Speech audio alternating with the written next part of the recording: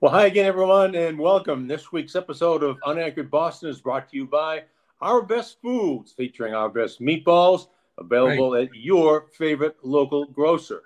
What about the And hamburger? yes, of course. And we're coming up on hamburger season, Bob. Don't jump the gun because we're still in meatball season. Oh, yeah, meatball season's still underway.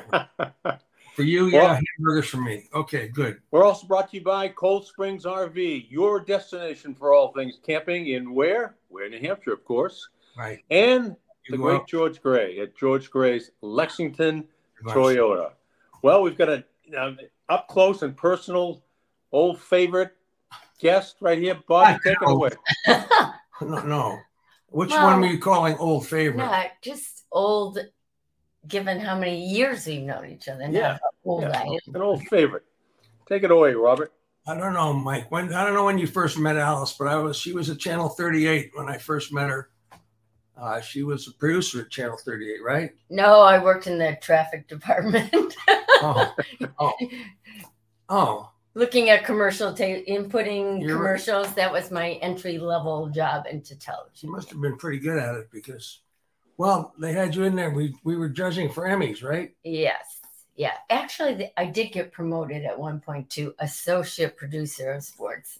And my job was going to the Bruins game and sitting in the back of the truck and calling replays. So I did advance a little bit there. But yes, you came in to judge the Emmys. It was San Francisco Emmys. So. I don't know what I was doing in that room because I didn't know anything about television news or what I was supposed to, think was good or bad. Like any of us did. I mean, unless we were voting for ourselves, who would we vote for? Right. I came in one day and there was a stack of tapes on a table, and there was Chicago, and the other stack was San Francisco. And I said to one of the producers, "What the heck is this?" He said, "Well, we have to sit and watch all these tapes and decide the Emmys." I go, "Eeny, meeny, miny, mo. Here's one winner in Chicago. Meeny, meeny, here's your winner in San Francisco right here." And that's exactly how I did it. You didn't watch them? No. Oh, come on. I don't tell me. Blah, blah, blah, blah. I hear this. I can't believe that. What if they did that? So none of the stuff that we won is any good. Well, I mean, whatever city judge does probably watch them. I didn't. I could care less.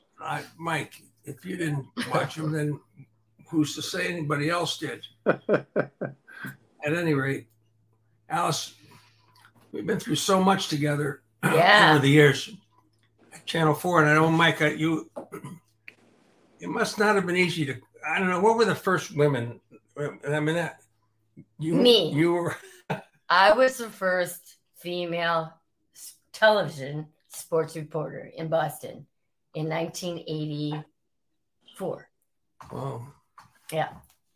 1984, I came over and, I wasn't on air yet. I was producing the 11 o'clock sports and weekends. So the on-air stuff didn't come for a little bit, a couple of years.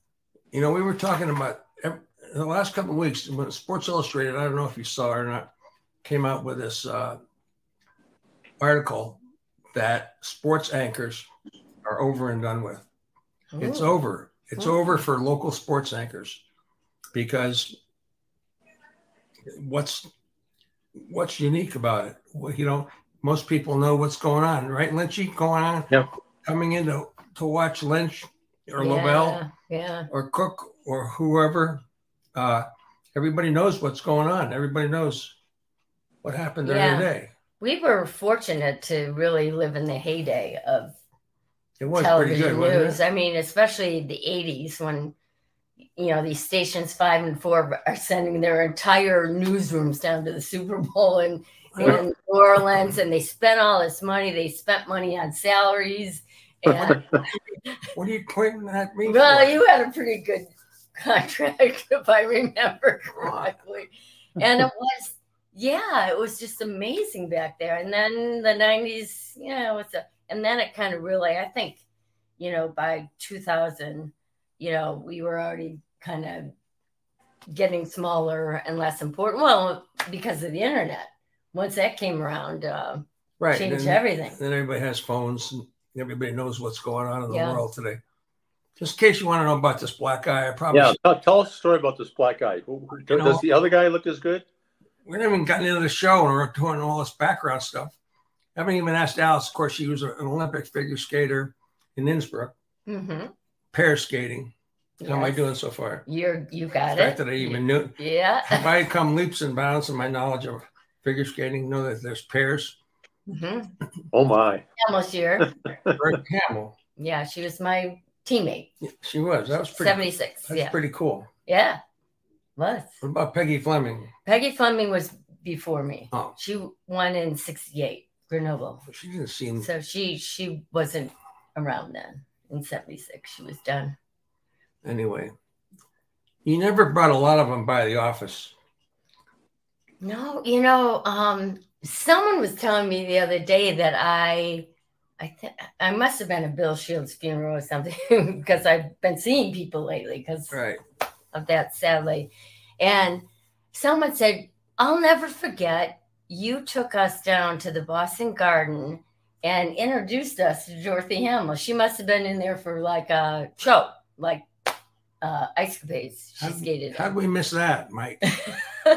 Oh, my. Wow, that was pretty nice of me. Yeah, no kidding. I didn't get that invitation. Anyway, it was, besides, you also covered them after Innsbruck. You went to Lillehammer. We were talking, how did that work out? Yeah, that was by far. He went to Calgary. Yeah. With Pam Fletcher. No one could catch her. Remember? Right? Yes, of course. Yeah. Lynch was out in Calgary with Pam Fletcher, but Lillehammer, you were. It was the Nancy Kerrigan Olympics. That's why I was in Lillehammer. Yeah. And the whack on the knee happened, and Bob was sent to Detroit, where the whack on the knee happened, and he ended up having to spend like 4 days he was outside doing live shots for the entire country. I didn't go because I had a baby. I had two really young kids. It's like I can't just jump on a plane. So you were doing live shots for stations all around the country about, Nancy. About and nothing I knew. Nothing. I knew nothing about what I was talking about. Yeah, we talked though, and I gave you. You gave me some things. They would tell you, since you had to do these things for each station around the country, they'd give you the names of the anchors. Right. Mary and Bill or whoever. Mm-hmm. So anyway, thanks, Mary and Bill. It's good to see you. Welcome. We're in Detroit. I have no idea what I'm talking about. It was I'm standing outside freezing my ass off. I have no idea what I'm talking about. Plus, it was a raging blizzard for the entire time. You were standing out there freezing in the snow. And it was like that scene out of Broadcast News where the woman has to go to like the North Pole to do live shots. She's freezing. That was you. You did a good job. Yeah. So what happened is we were not the right network. The Olympics were on, get this confused, CBS or NBC. And so Peter Brown, our news director, said, we're sending you there to, you just do your best. I said, you're sending me to the Olympics and we're not going to get credentials. We're not going to be able to get into news conferences. What do you expect me to do? And he said, I don't care if you just stand in a snowbank every day doing a stand-up talking about Nancy Kerrigan. That's enough. That's fine. Just do that. So we got there and I took a friend of mine from the skating world, from the Skating Club Boston, who was a coach at the world and Olympic level. I thought it would be nice to have, because I was kind of out of skating for a while by that time. Rana Gladstone's her name. She said, yeah, I'll go with you. And this is before 9/11, and we didn't have all this security. And she knew where the skaters' entrance was and, backdoor things and where they were having dinner and what they were doing outside the Olympic.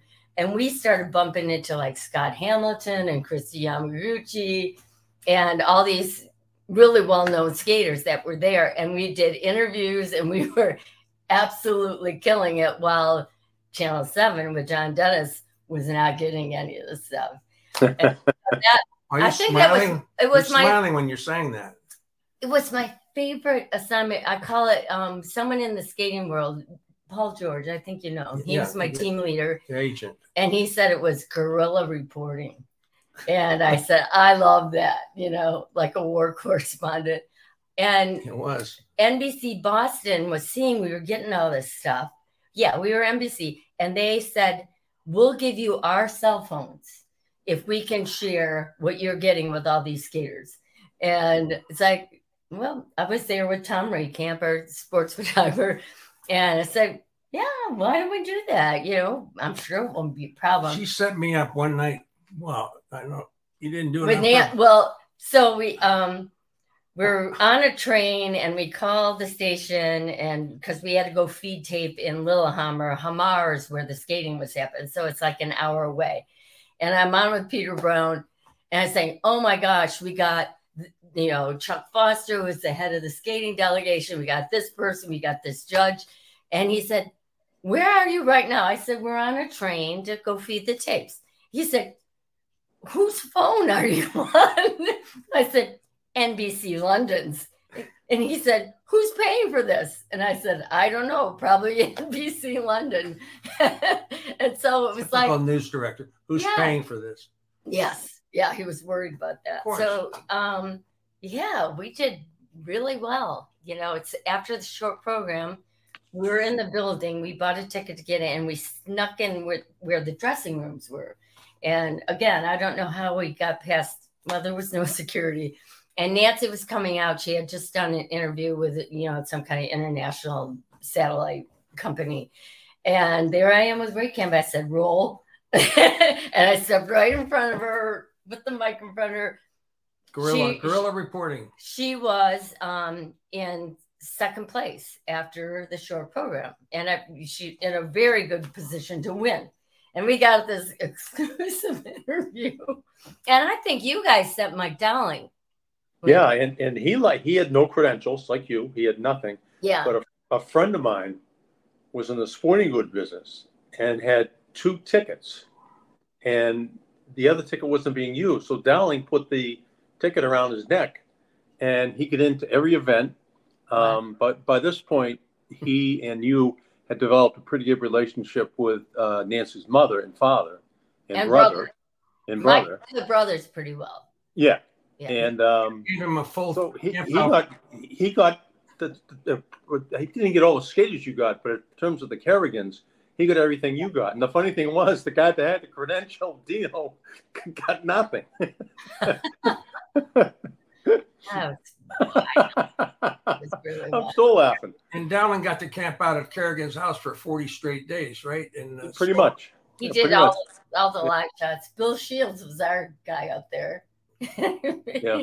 It's like, oh, don't make me order. What was that like? Did you get out there at all? No, I never got that assignment. I think that was Shields the whole way. Were you out there, Lynchy? What was that like? What was it? What was the point of going there? What were you waiting to announce? To the driveway?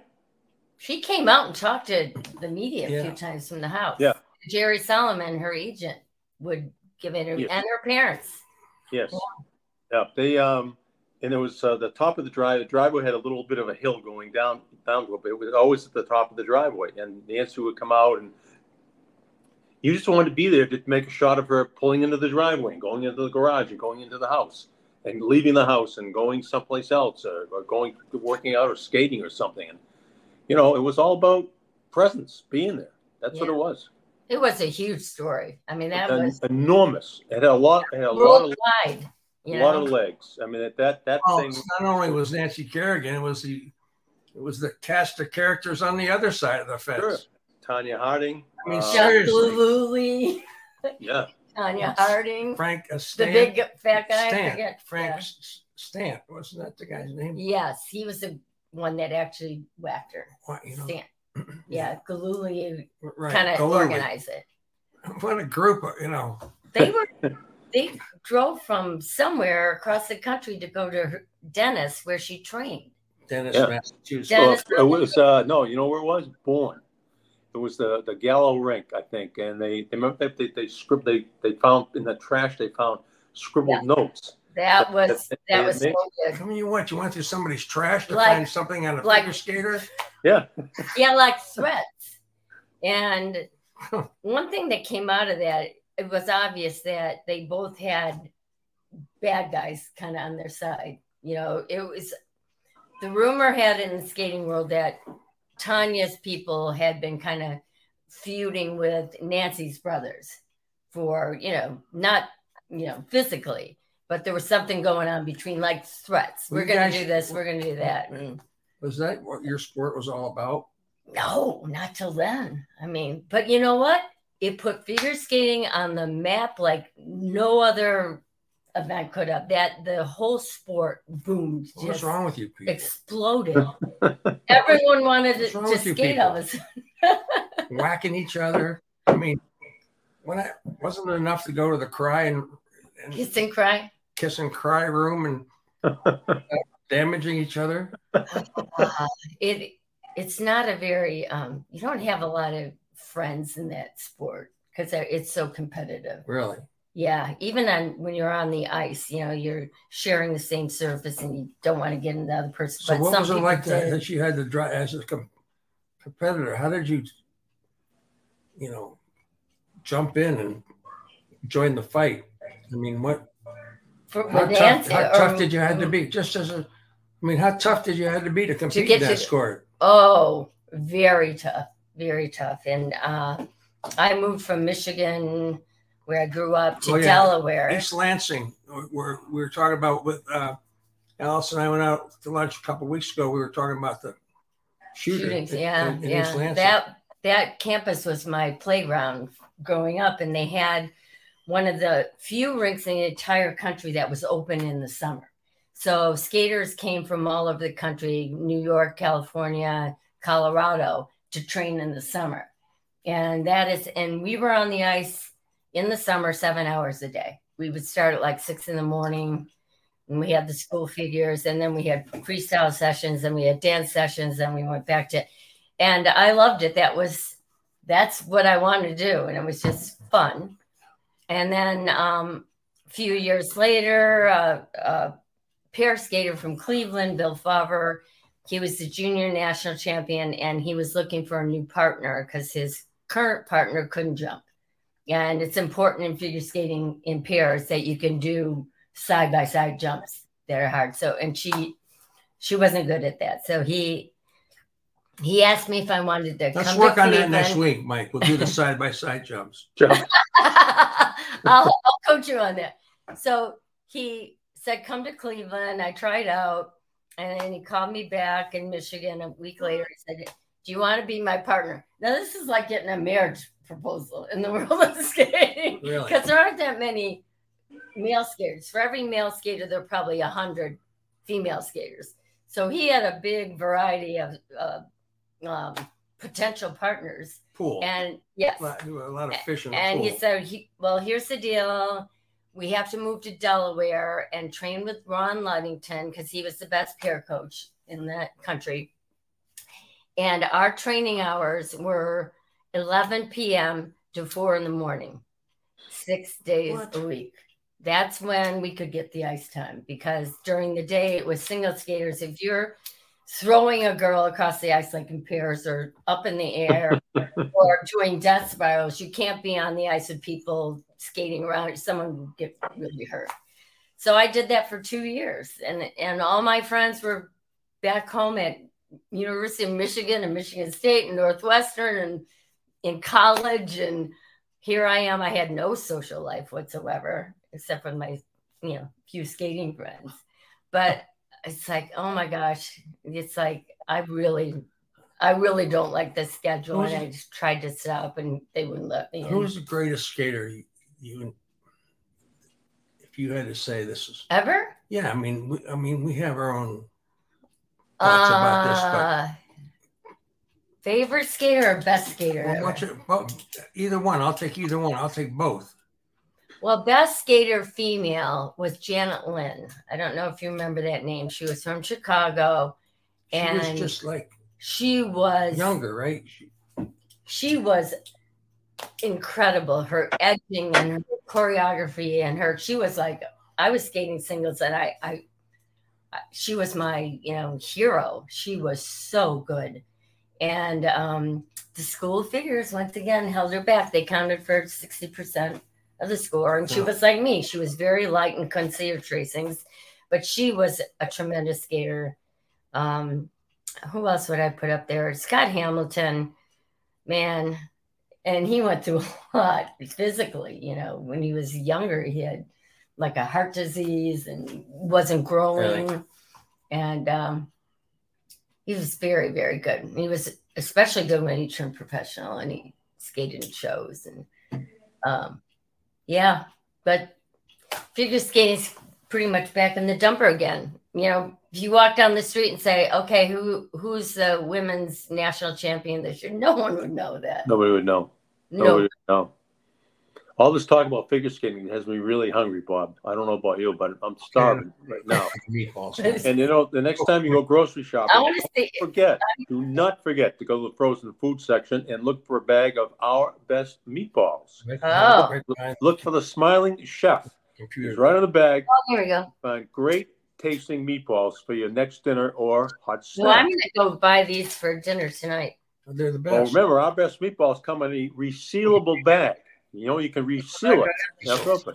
Make it easy for you to store away before your next meal. And don't forget to download the money-saving coupon available online at ourbestfoods.com. And look for the smiling chef right there. We've nicknamed him Pablo Bell. Oh, you know how they got that name? Pablo. They named him Pablo Bell. Oh, I love that. Well, it's down in Winter Haven. Pablo Bell. In the Red Sox. They didn't have a room for you, but they had a room for this guy, Pablo Bell. That's yeah, congrats on that. Yeah, do they? Good. I can just go to Stop and Shop or Shaw's or wherever. Yeah, frozen wherever. Okay. Just go there and you'll find them. They're delicious. Bob usually has them on a skewer in the show and he eats them. Well, I ate them all, and I haven't replenished. Hasn't restocked. Alice, let's go back to 1984 because for some reason that seems to be the year I remember that. Particularly the Celtics locker room was open to women, but the Celtics players were really furious about it, and they would stay in the shower, and the trainers and ball boys would bring all their clothes into the showers until some type of compromise was reached, where I believe they were being given bathrobes by Red going to the bathroom. Tell me about those days. Oh my gosh, it was horrible going into those locker rooms. Being the only female with a cameraman behind me, it was a little different. You know, there were like Karen Garrigan and Jackie McMullen, they were around, but it was different when you're coming in with a big old, you know, person with a big old camera on their shoulder. And for the Celtics, I got in a scuffle with a radio guy. Should I mention his name? Sure. Tom Cuddy?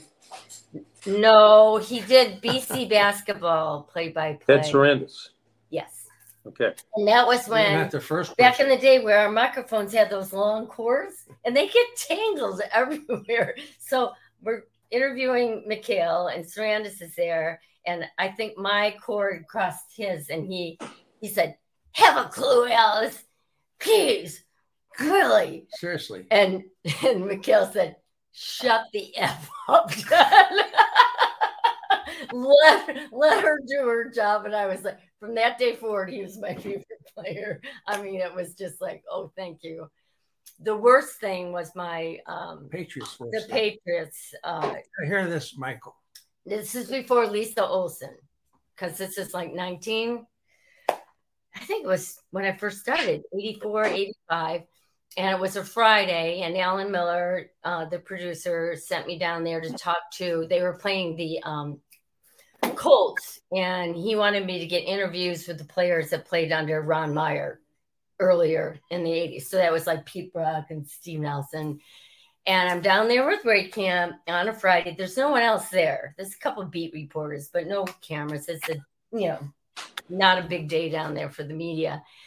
And get in the locker room and we're just standing there. That's the worst thing when you're just standing there.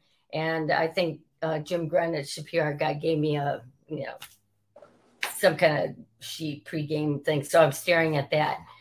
And I'm waiting for these, players to, Brock or Nelson, whoever, could talk about Ron Meyer, come out. And I'm standing there, and from the corner of this side of the locker room, I started hearing really horrible things. disgusting.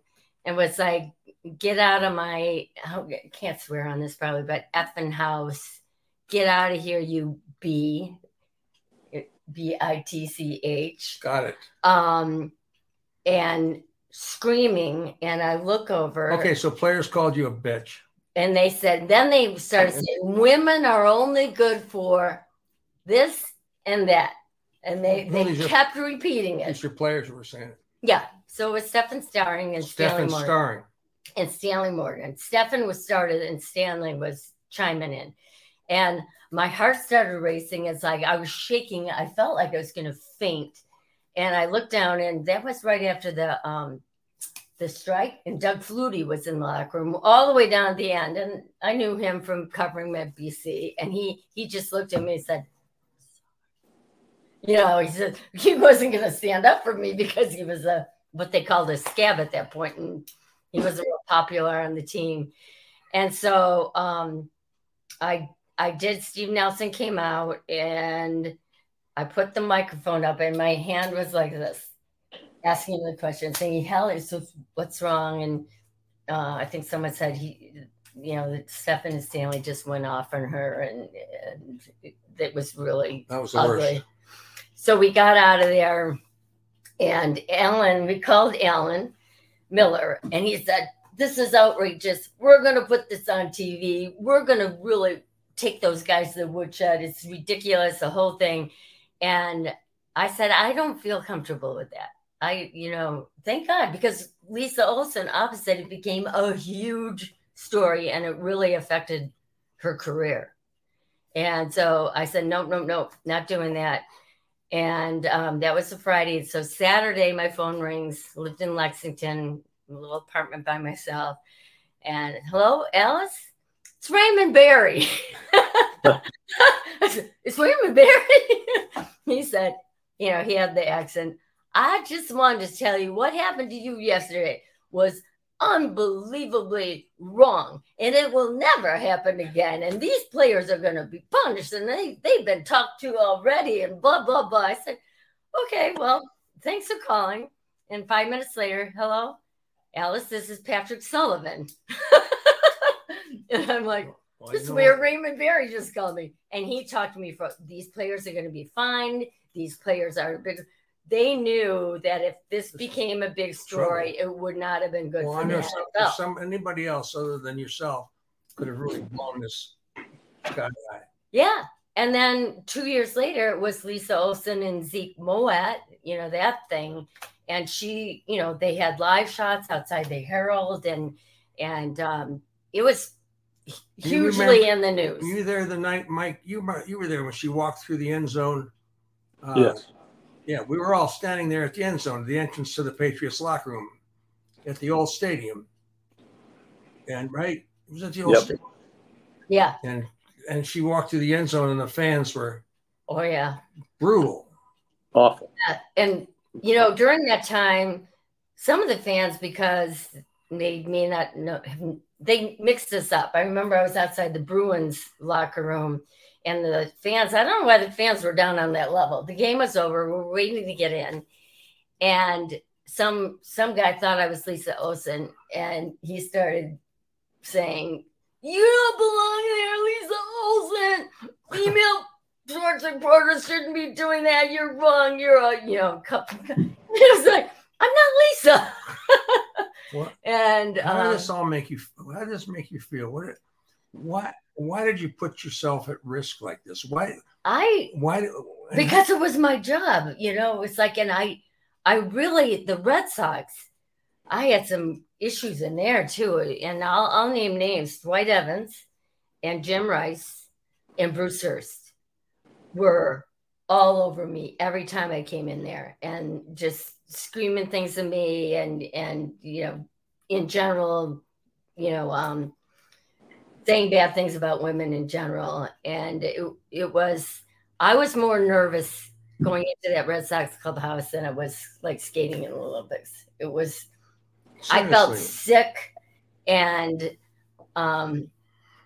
was hard because as a female reporter, you don't have any leeway because they're going to say, oh, she just doesn't know what she's talking about. She doesn't know about sports. So I felt like I really couldn't ask the wrong question or a stupid question or anything like that. It was scary and it was hard. And so you had to really like tiptoe through the tulips, in other words, in asking questions. Yeah. And bringing up subjects. Yeah. Bruce Hurst in Winter Haven came up to me in spring training. He said, I want to talk to you. I said, sure. And he said, I want you to know I'm Mormon and I have a huge problem with you being in the locker room. And I'm there with Tom Raycamp, and it's like, well, it's my job. I mean, it's, I'm not the first one, but I it's what my bosses tell me to do. So it's my job. I hope you can understand that. Yeah. And every time I walked in there, if he was across the way, he'd look at me and just, put a towel on himself like, yeah, what are you doing here? And years later at a Bob Lobel Christmas party, Dwight Evans, this is many years later, probably, he pulled me aside and he said, I owe you a huge apology. And I said, oh, what do you mean? He said, I'm sorry. I was an ass back in those days. And what I said to you and what my teammates said to you was wrong. And I'll never forget that. It was like, he's the only one that ever did. No, I think I was surprised when you brought up his name the first time, but I've heard the story before, but I forgot that he had apologized to you. And it doesn't surprise me of all the guys that would have taken the time to apologize to you and feel badly about how he had acted. He would be one of them. He would be the one. It really was important to me, and I really appreciated it. It was good. So, and then as time went on in the 90s, we had, Wendy Nix, and we had other reporters, Catherine Tappan, they're all coming in, and, it ended up being, as soon as we had numbers, it became better. And probably the players, I'm sure organizations were saying, okay, we have women in the locker room, but don't give them a hard time. So it became a lot better. And I think now you see almost as many women covering sports as guys. And in general, that's good. So I think you've pretty much, you've done this. Nick, rank them the worst dealing with the advent of the female in the locker room. Of the four pro teams, the worst. Okay, I've done this. All right. Number one, baseball. No doubt about it. Right. And I had a theory. Well, a lot of these guys, they grew up in the South and, and maybe think differently. They're a little more conservative. I don't know. A lot of them didn't go to college. I don't know. So baseball ain't number one. And then football. And then the easiest locker room to ever go in was the Bruins. I guess that's what I want to say. They did not care. They just, they did not care. I have a Ray Borg story, but go ahead. Should I tell it? Yeah, well, that depends on, what you can tell and what you can't. Why not? All right. There's just three of us anyway. So what difference does it make? Bruins are playing Montreal, that big series. I can't remember what year. So they just had a huge win. And we file into the old garden, into the locker room, and we go, everyone like they do, stood around Ray Borg's locker, waiting for him to come out of the shower. And a lot of times I was in the front row because I'm short. And the cameras and the reporters behind me didn't care because they could shoot right over my head. So Karen and I are just like, all right, and we're waiting. And then he's coming out from the shower area. And he's coming to see, he's got nothing on. and there's this big, row of reporters. He comes in, he stands right in front of Karen and me. Really? And we're like, okay. Leslie Visser had this line, as a sports reporter, female sports reporter, any sports reporter, you're trained to use all your observation skills. But if you're a woman in the locker room, you have to do that, but not look. So he starts, okay, so he's there and we're all jostling, first question comes in and then he looks over to the shower area. He said, hey, Eric, he was the equipment guy. throw me a towel, will you? And so this towel comes flying in. He takes it, and he had shaving cream on his face, and he wipes his face, and he throws the towel behind him. It's like, okay, what's up, guys?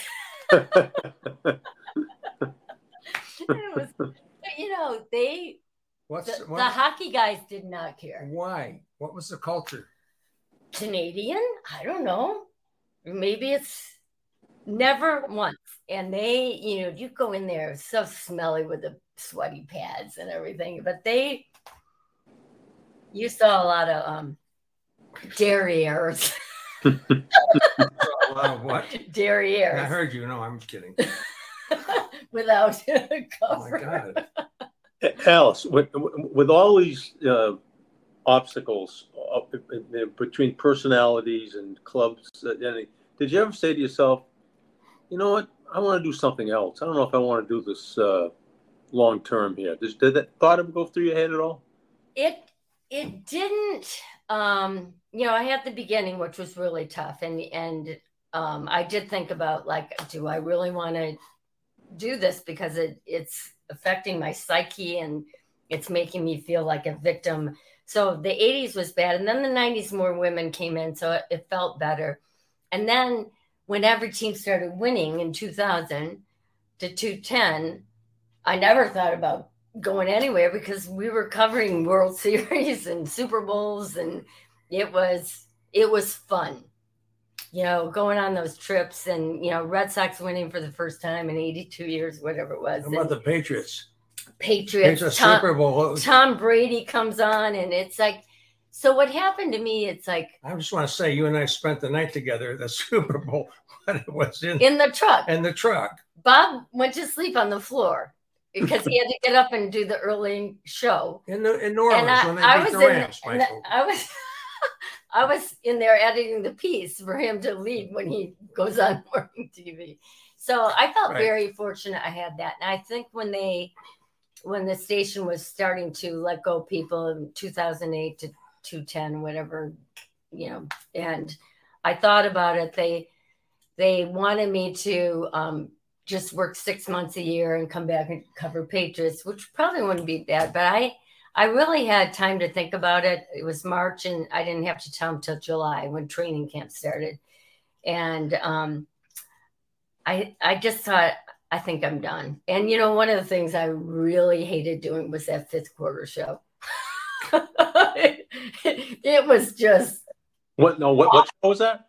The fifth quarter after the Patriots. Fifth quarter, yeah. You have to stand there, and all the media's gathering around the podium, and you have to talk about the game. And I didn't have anyone to interview, and I was thinking, I think I'm done. So, and it was the right decision. 25 years is. How about the Belichick interview after that Super Bowl? Well, you can tell that. Well, no, you did.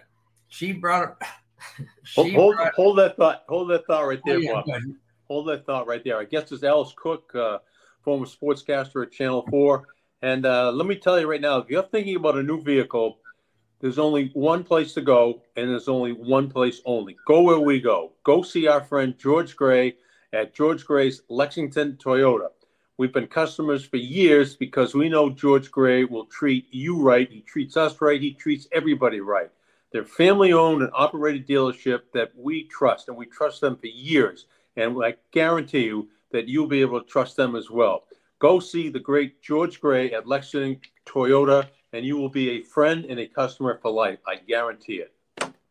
All right, Robert, continue. Good job. They're the best. It was a Super Bowl in 2001. That was the end of the season. 2002, really. It was right after 9/11. And they beat the Rams. New Orleans. Right, in New Orleans. Brady had just brought them back, and they had won their first Super Bowl. And, people going. And Alice I brought some players over. She brought some players, but then she brought the gold mine over, which was Belichick.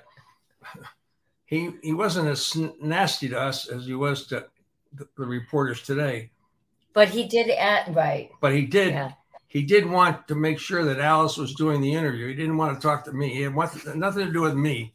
He wanted to talk to Alice. He asked me the way over. He said, I asked him, "Can you come over to our camera right there for Channel 4?" And he said, "Who's doing the interview?" Oh, shut up, Bill. And I said, "Well, I am," and maybe I think I just said I am. Yeah, you just made it up. So he came over, and Bob's right there, and Bob jumps right in with his first question. I apologized, and then I said, "Well, he said he wanted to talk to me," and this. Peter Brown was back at the station. He said the phone lines are blowing up. Is Alice Cook going to get fired for saying that? I can't believe she just did Lobel like that. She did. She got me good. And the next day we're flying home together, and I'm getting calls from people all over Boston. It's like, I can't believe you said that when you brought Belichick over. I won't forget it. I didn't think it was. I thought it was harmless. It was pretty harmless, but he had that smiling Cheshire cat look on his face. Yeah. So I asked him like one question, maybe two. He wanted nothing to do with me, but I don't blame him. I mean, seriously, I feel the same way, but I do think he's pretty rude with the media today. How'd you like to deal with them? Seriously. When the Patriots lose, I make sure I never miss fifth quarter. Yeah. Because you're going to get He's the best. Pissy as it's great television, and you can hear a pin drop. Yeah.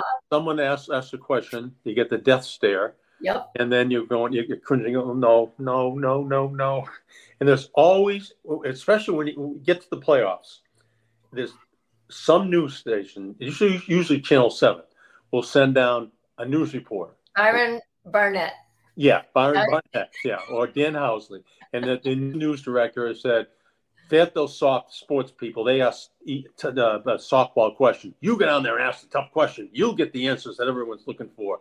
And I'm saying, "No, you won't. No, you won't." And when they ask the question, I sit there and I go, "Oh, no. I know. Here it comes. And boom, it happens." Do you tell your kids appreciate what you did and what you went through? And do they? Yeah. I mean, especially my son, who was into all these sports, and he was able to come with me one day to the Bruins locker room after a game. He has pictures with Ray Bork, and he went to the Super Bowl and the one they lost in Scottsdale. He had just turned 16. We were there. Yeah. So they one of them in preschool, the teacher said, "Okay, we're going to ask everyone what their parents do for work." And the teacher told me later, it was my son Brendan was a little bit of a Yogi Bear. He got words mixed up. So he's like, "My mom works in the television." That's so cute. It is cute. But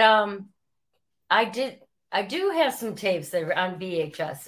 I want to share with Bob soon, because what we did at those Super Bowls, you guys, all the stations with the specials and the interviews and it was really incredible. It was really good television with the Jim Murphy features and Jim Murphy was an editor. Passed away. He was like 44 years old. Yes, I remember. Yeah. But that was just amazing. And so much work went into it, so many hours. And all three, I liked how the three stations were competitive, mostly in good ways. And it made all of us better. And, absolutely. Absolutely. You'd go to a Super Bowl and, the press conferences would start usually at 7:30 in the morning. And you'd be going nonstop. When the 11 o'clock news finished, you'd be working until 2 in the morning because you had like some hour special the next night. And you just did. And you said, let's try to get something that 4 and 7, isn't getting. And you guys had the same school of thought as you were going. Get something that CBB isn't going to get. And it's something that Dino is not going to get. And it was great. I think the winner was the viewer in Boston. Yeah. And if the timing was right, you could maybe catch all three sportscasts. You hear that all the time from people. That's why I brought up at the beginning about the death knell for local sports anchors. Yeah. It's not there anymore. I have, by the way, I'm not going to say. Say whatever. I watch Channel 5 now because their TV anchors, they actually send them places and they go to big stories. No one does that anymore. It's like Ed Harding goes to DC for one thing or another, or someone else went to where they had the tornadoes in the Midwest, and they actually still do like a real sportscast where you see packages. Yeah. And not as good as when you were there. And I missed that high five. I don't know. I thought that was genius. That was they really cornered the market. It was a spectacular idea. And talk about ways of getting viewers from different towns. They just, love that. And you'd never see that now, it's just so I remember different. One story you did, Thanksgiving. We're talking about Thanksgiving, and that was, of course, a big deal for everybody, but especially for you guys. But, we had to compete in our own way. I remember one Thanksgiving, you went to this kid's house for breakfast, right? I did. You headed to Plade and spent the day with him as he went for breakfast. With his parents. I remember this thing. Yeah. So these things had an impact, It was just so much more creative. And, Didn't you do the Ainge Bites Man? No. Tree Rollins Bites Danny Ainge story? I don't think I did that. I remember. For the great 80s? No, I did. Well, I talked to Bird about the Dantley, the shoot off between the two of them, but I don't think I mentioned that other one. But yeah, just think of like that special, the great 80s. You never see anyone do that now. It's like it's a little sad, but it's all changed. And again, you look at this new generation. I have 3 millennial kids, and they don't watch the news. No. Couldn't name it. You could name every news anchor, every reporter, and every sports person on all 3 stations. And there'd never be, if you'd say, who's Jill Smith, and like say, oh yeah, she came, she's been there for 6 months, and blah blah blah blah blah. Now you can't name 3 of them. I think one of the things that really hurt everybody, made everybody complacent, was COVID, when everything was spoon fed. The teams ran their own interviews with players and just put them up on the Bird, or put them on a link that you get. And then when locker rooms became available, people said, well, why should I go to the locker room when I can get spoon fed this stuff anyway? And you don't see a guy sitting down on a stool anymore and talking to somebody, or outside practice. That just doesn't happen. And it makes it a little bit antiseptic. And I don't know whose fault it is, but it makes them all look the same. Yeah, that's true. We had some crazy people who worked for us. Jerry Azar, and remember him? I don't. Was he before me? Yeah, he's the one. Yeah. He was before Newmy, wasn't he? Yeah, I think so. No, he was before Luke Tilley. Luke Tilley replaced him. Yeah, Jerry Azar. Right. Azar, he brought a snake into the newsroom. Who was the guy that broke the egg over his head? That was Zipper Zeppa. He was Zipper Zeppa on Channel 7. Channel 7 always had the person that was going to, they had Jim Kelly, they had Zipper Zeppa, they had Tim Mazzetti, the field goal kicker for the Atlanta Falcons. And every one of them was going to come in and just revolutionize how sports was covered. They're going to blow Channel 4 and Channel 5 away. Lumi and I were listening to I told you this, Lynch. Lumi and I were listening to the radio. I know we were over in Cambridge going to play tennis or something inside. And we were listening to Dino, who was on the radio. It might have been EEI at the time when they dominated. And Dino said, well, with Tim Mazzetti now joining us, we're going to completely own the market, dominate the sports market. And here's Numi and I sitting in the car looking at each other.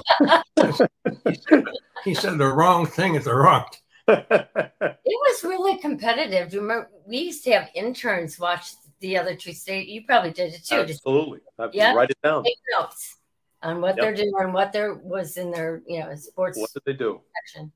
High Five was actually an accident. They wanted High Five to be like the play of the week, or the like if Bruce Hurst won 2 games, they wanted to give him like that they call it something else. And then, I said, these people don't care. They won't even know that they're getting the high five award. I said, why not? I said, high five. In those days, people high fived each other. So I said, why don't we call it high five? But why don't and we all went through this. Every time you go to a Rotary Club or a Lions Club and you speak, and you have 2 questions and answers. One of the first questions is, why don't you do more on local sports? We got a great player down here in Cohasset. Oh, we got to get this great soccer player in Framingham. Oh, we got this great baseball player, in Lexington. And that was a constant theme that I would hear every time I went out to speak at one of these things.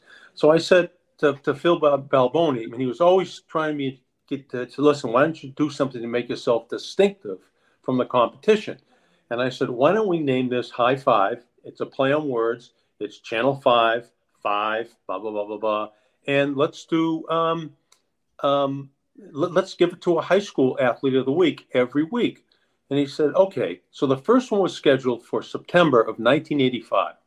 And it was scheduled for a Friday night. Well, wouldn't you know it, Hurricane Gloria came by that day. Mm-hmm. When hurricane happens, sports monsters just go home and turn the lights out. But I'm sitting there and they said, they yelled up the stairs and said, Mike, you're on. I said, I didn't think we're doing sports. Yeah, we're doing sports. Go ahead and do that high five thing. So I did it on a kid named Joe Betro, a running back from Walpole. And we got the black and white film from the game, and he scored 4 touchdowns. His dad was the police chief in Walpole. And we ran it. And as soon as we finished, I went back upstairs to the sports office, and the phone's jumping off the hook. And I thought it would be people complimenting me and saying, yeah, well, you think that guy's good. Where do you see this kid here at Acton Boxborough? But he can really run, Then the phone rang. Yeah, well, you see this girl we have here in Falmouth. What a soccer player she is. What are you wasting your time with that running back from Walpole? And I said, we may have something here. So let's do it next week. So we did it next week. And then, the old-fashioned way, things came in the mail. People would nominate someone to be a figure skater. I'm on Alice Cook, and there'd be a nice article. It would tell how she, her grades, and she's been skating since she was 4 years old, and she works at a nursing home part time. And you say, this seems like a good one right here. Let's go with this one. And that's basically how it happened. And it went all the way until even after I left when I was part time, I was doing it till about the year 2020, and then they stopped doing it. So.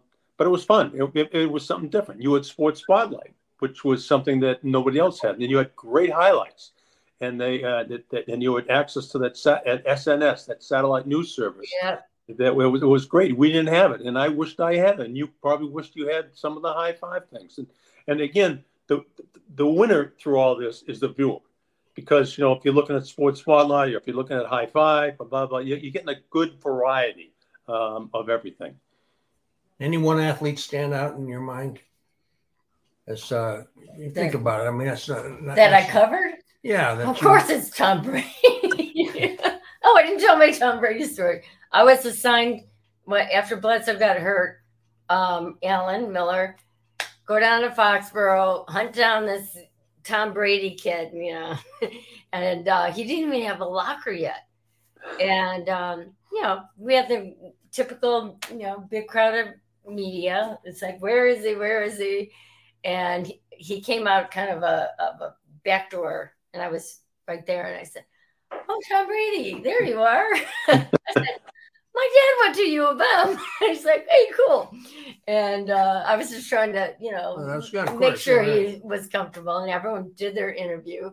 You remember this, and came back, and I didn't know that much about Tom Brady. I knew he was a 6th-round draft pick. That was about it. And he went to Michigan. And I had the tape, and I dropped it on Alan's desk. I said, I don't know how well this kid can play, but he's really hot. And he was, and still is. But your favorite was the Philadelphia Phillies catcher. Oh, yeah. Hunkamunga, you called him. Hunkamunga. When you see him on TV, it was, come on, it wasn't Darren Dalton. Darren Dalton. Oh, yeah. It was the Phillies catcher, and every time they highlighted come on TV, and there he is, Hunkamunga. Yeah, but look what Brady did for all these women that started watching football, and Robert Kraft had, because I kind of wanted, when I left the station, I wanted to do something that had to do with doing stories for the female sports fan that are more personal, not X's and O's, but who are they, who inspired them, all that stuff. And Robert Kraft liked the idea. He never invested in it, though. And he said, well, right now, in this is like 2008, 34% of the NFL audience are women. You know what that is now? What, over 60? No, like almost 50%. That's pretty good. 48%. It's pretty remarkable. And you see, I wish I would have got funding. If anyone's out there. What about Betty? But it's just like you see jewelry commercials now. You see these commercials when you're watching a game of women all cheering for their team and wearing the gear and all the DraftKings and FanDuel spots prominently feature women. Yeah, they're very important to the dollar in sports now. It's like you made it, girl. Congratulations. Took long enough. I had one of the great dumb lines when Tom Brady was going to start his first game. He came in relief, on the Jets game, and he was starting the next week. I think they were playing the Colts. It was September 26th, I think, in 2001. So we had the Patriots show at the time, and I said I was interviewing Tom Brady, and he was sitting there, and when we get done, I said, well, this poor kid, I don't know how long he's going to last. I said, well, listen, good luck Sunday. I hope it works out for you. We'll see what happens. What a dope. Good luck. I hope it works out for you. After the win in Jacksonville, who did they play? Eagles. The Eagles. Yeah. So we were getting in this pattern when we were covering Super Bowls that Steve Burton would go to the after party and do get some sound. I don't know. So the first 3 Super Bowls, he got the after party, and I got the going to the van editing the package for the next day. Wasn't the worst thing in the world. And so by the time I think it was the 3rd Super Bowl, I knew. I said, I'm going to get this piece done in under an hour. I had it practically written in this, and then I'm getting my, into that party. I had a little dress, in my bag so I could change my clothes.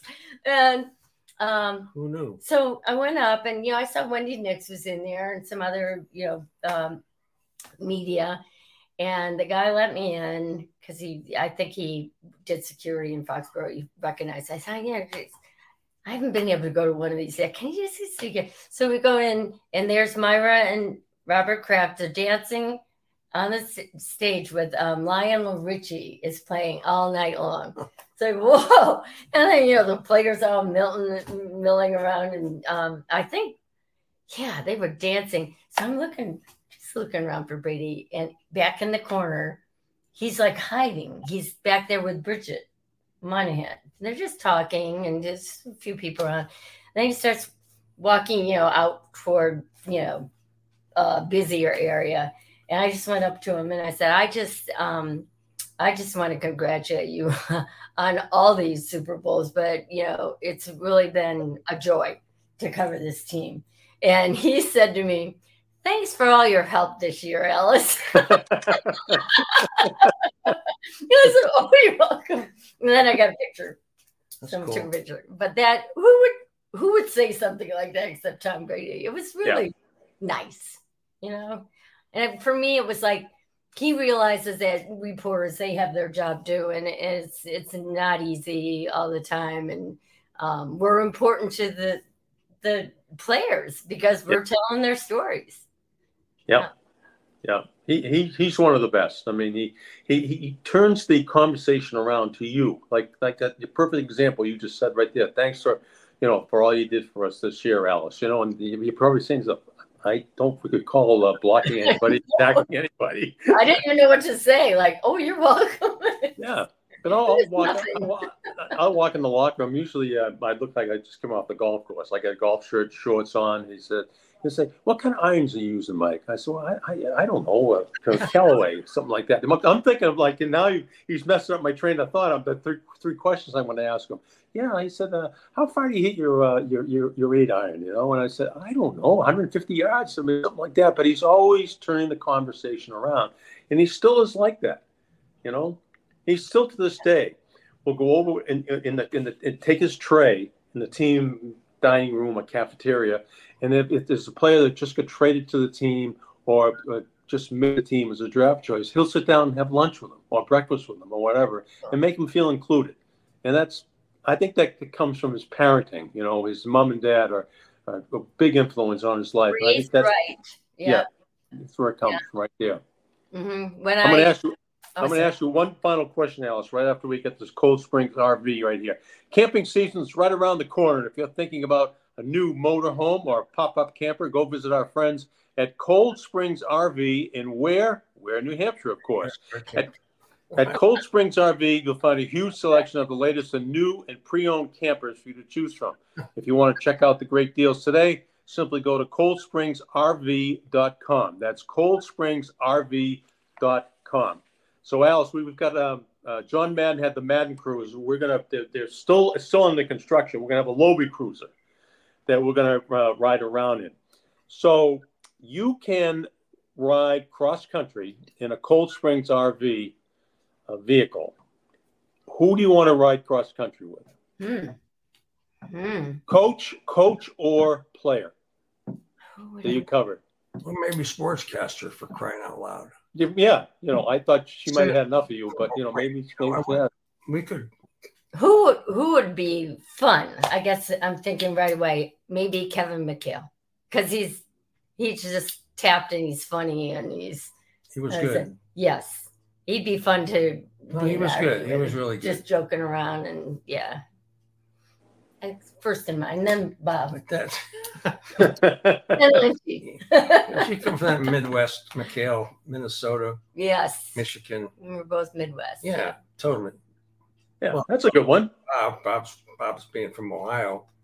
Lynch is from Massachusetts. You know that. Yes, I did know that. And he played football for Harvard. And baseball. Don't forget baseball. Yes.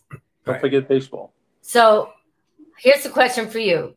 Who's the better athlete, sports reporter in Boston? Is it the Olympian or is it the guy that played football and baseball for Harvard?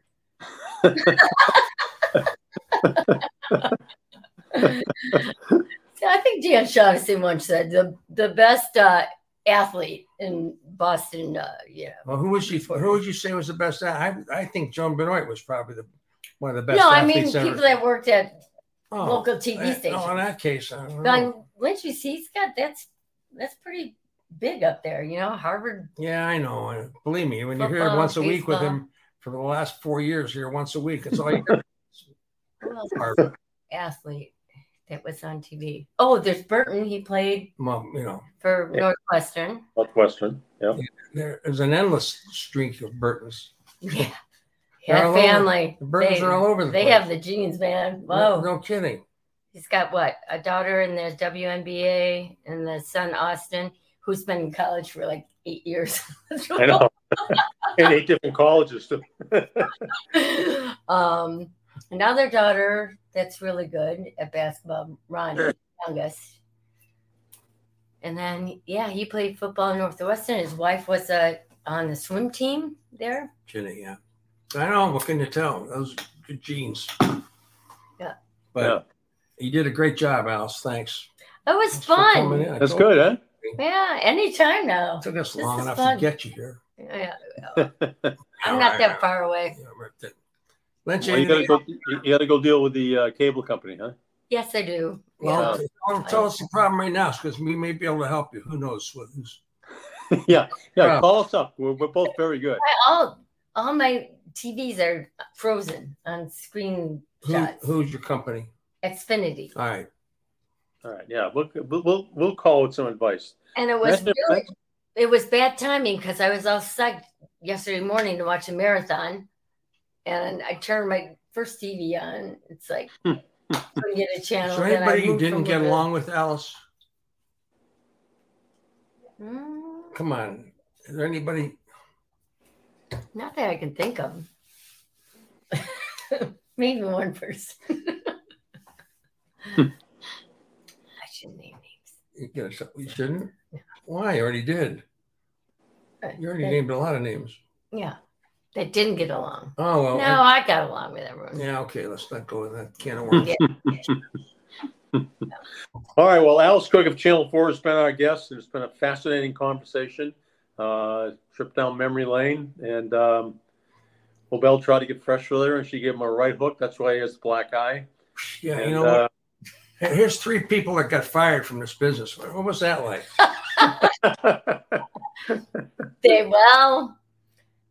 Those people that fired us didn't know what they were doing, obviously. Obviously. But, yeah, whatever. All right. Well, Alice Cook has been our guest. It's been spectacular, Alice. Don't be a stranger. Come back again. And let us know how things work out with Xfinity. All right? Okay. All right. Bye, everybody. Thanks a lot. Say hi to your wife. She's the best. I will. Bye-bye.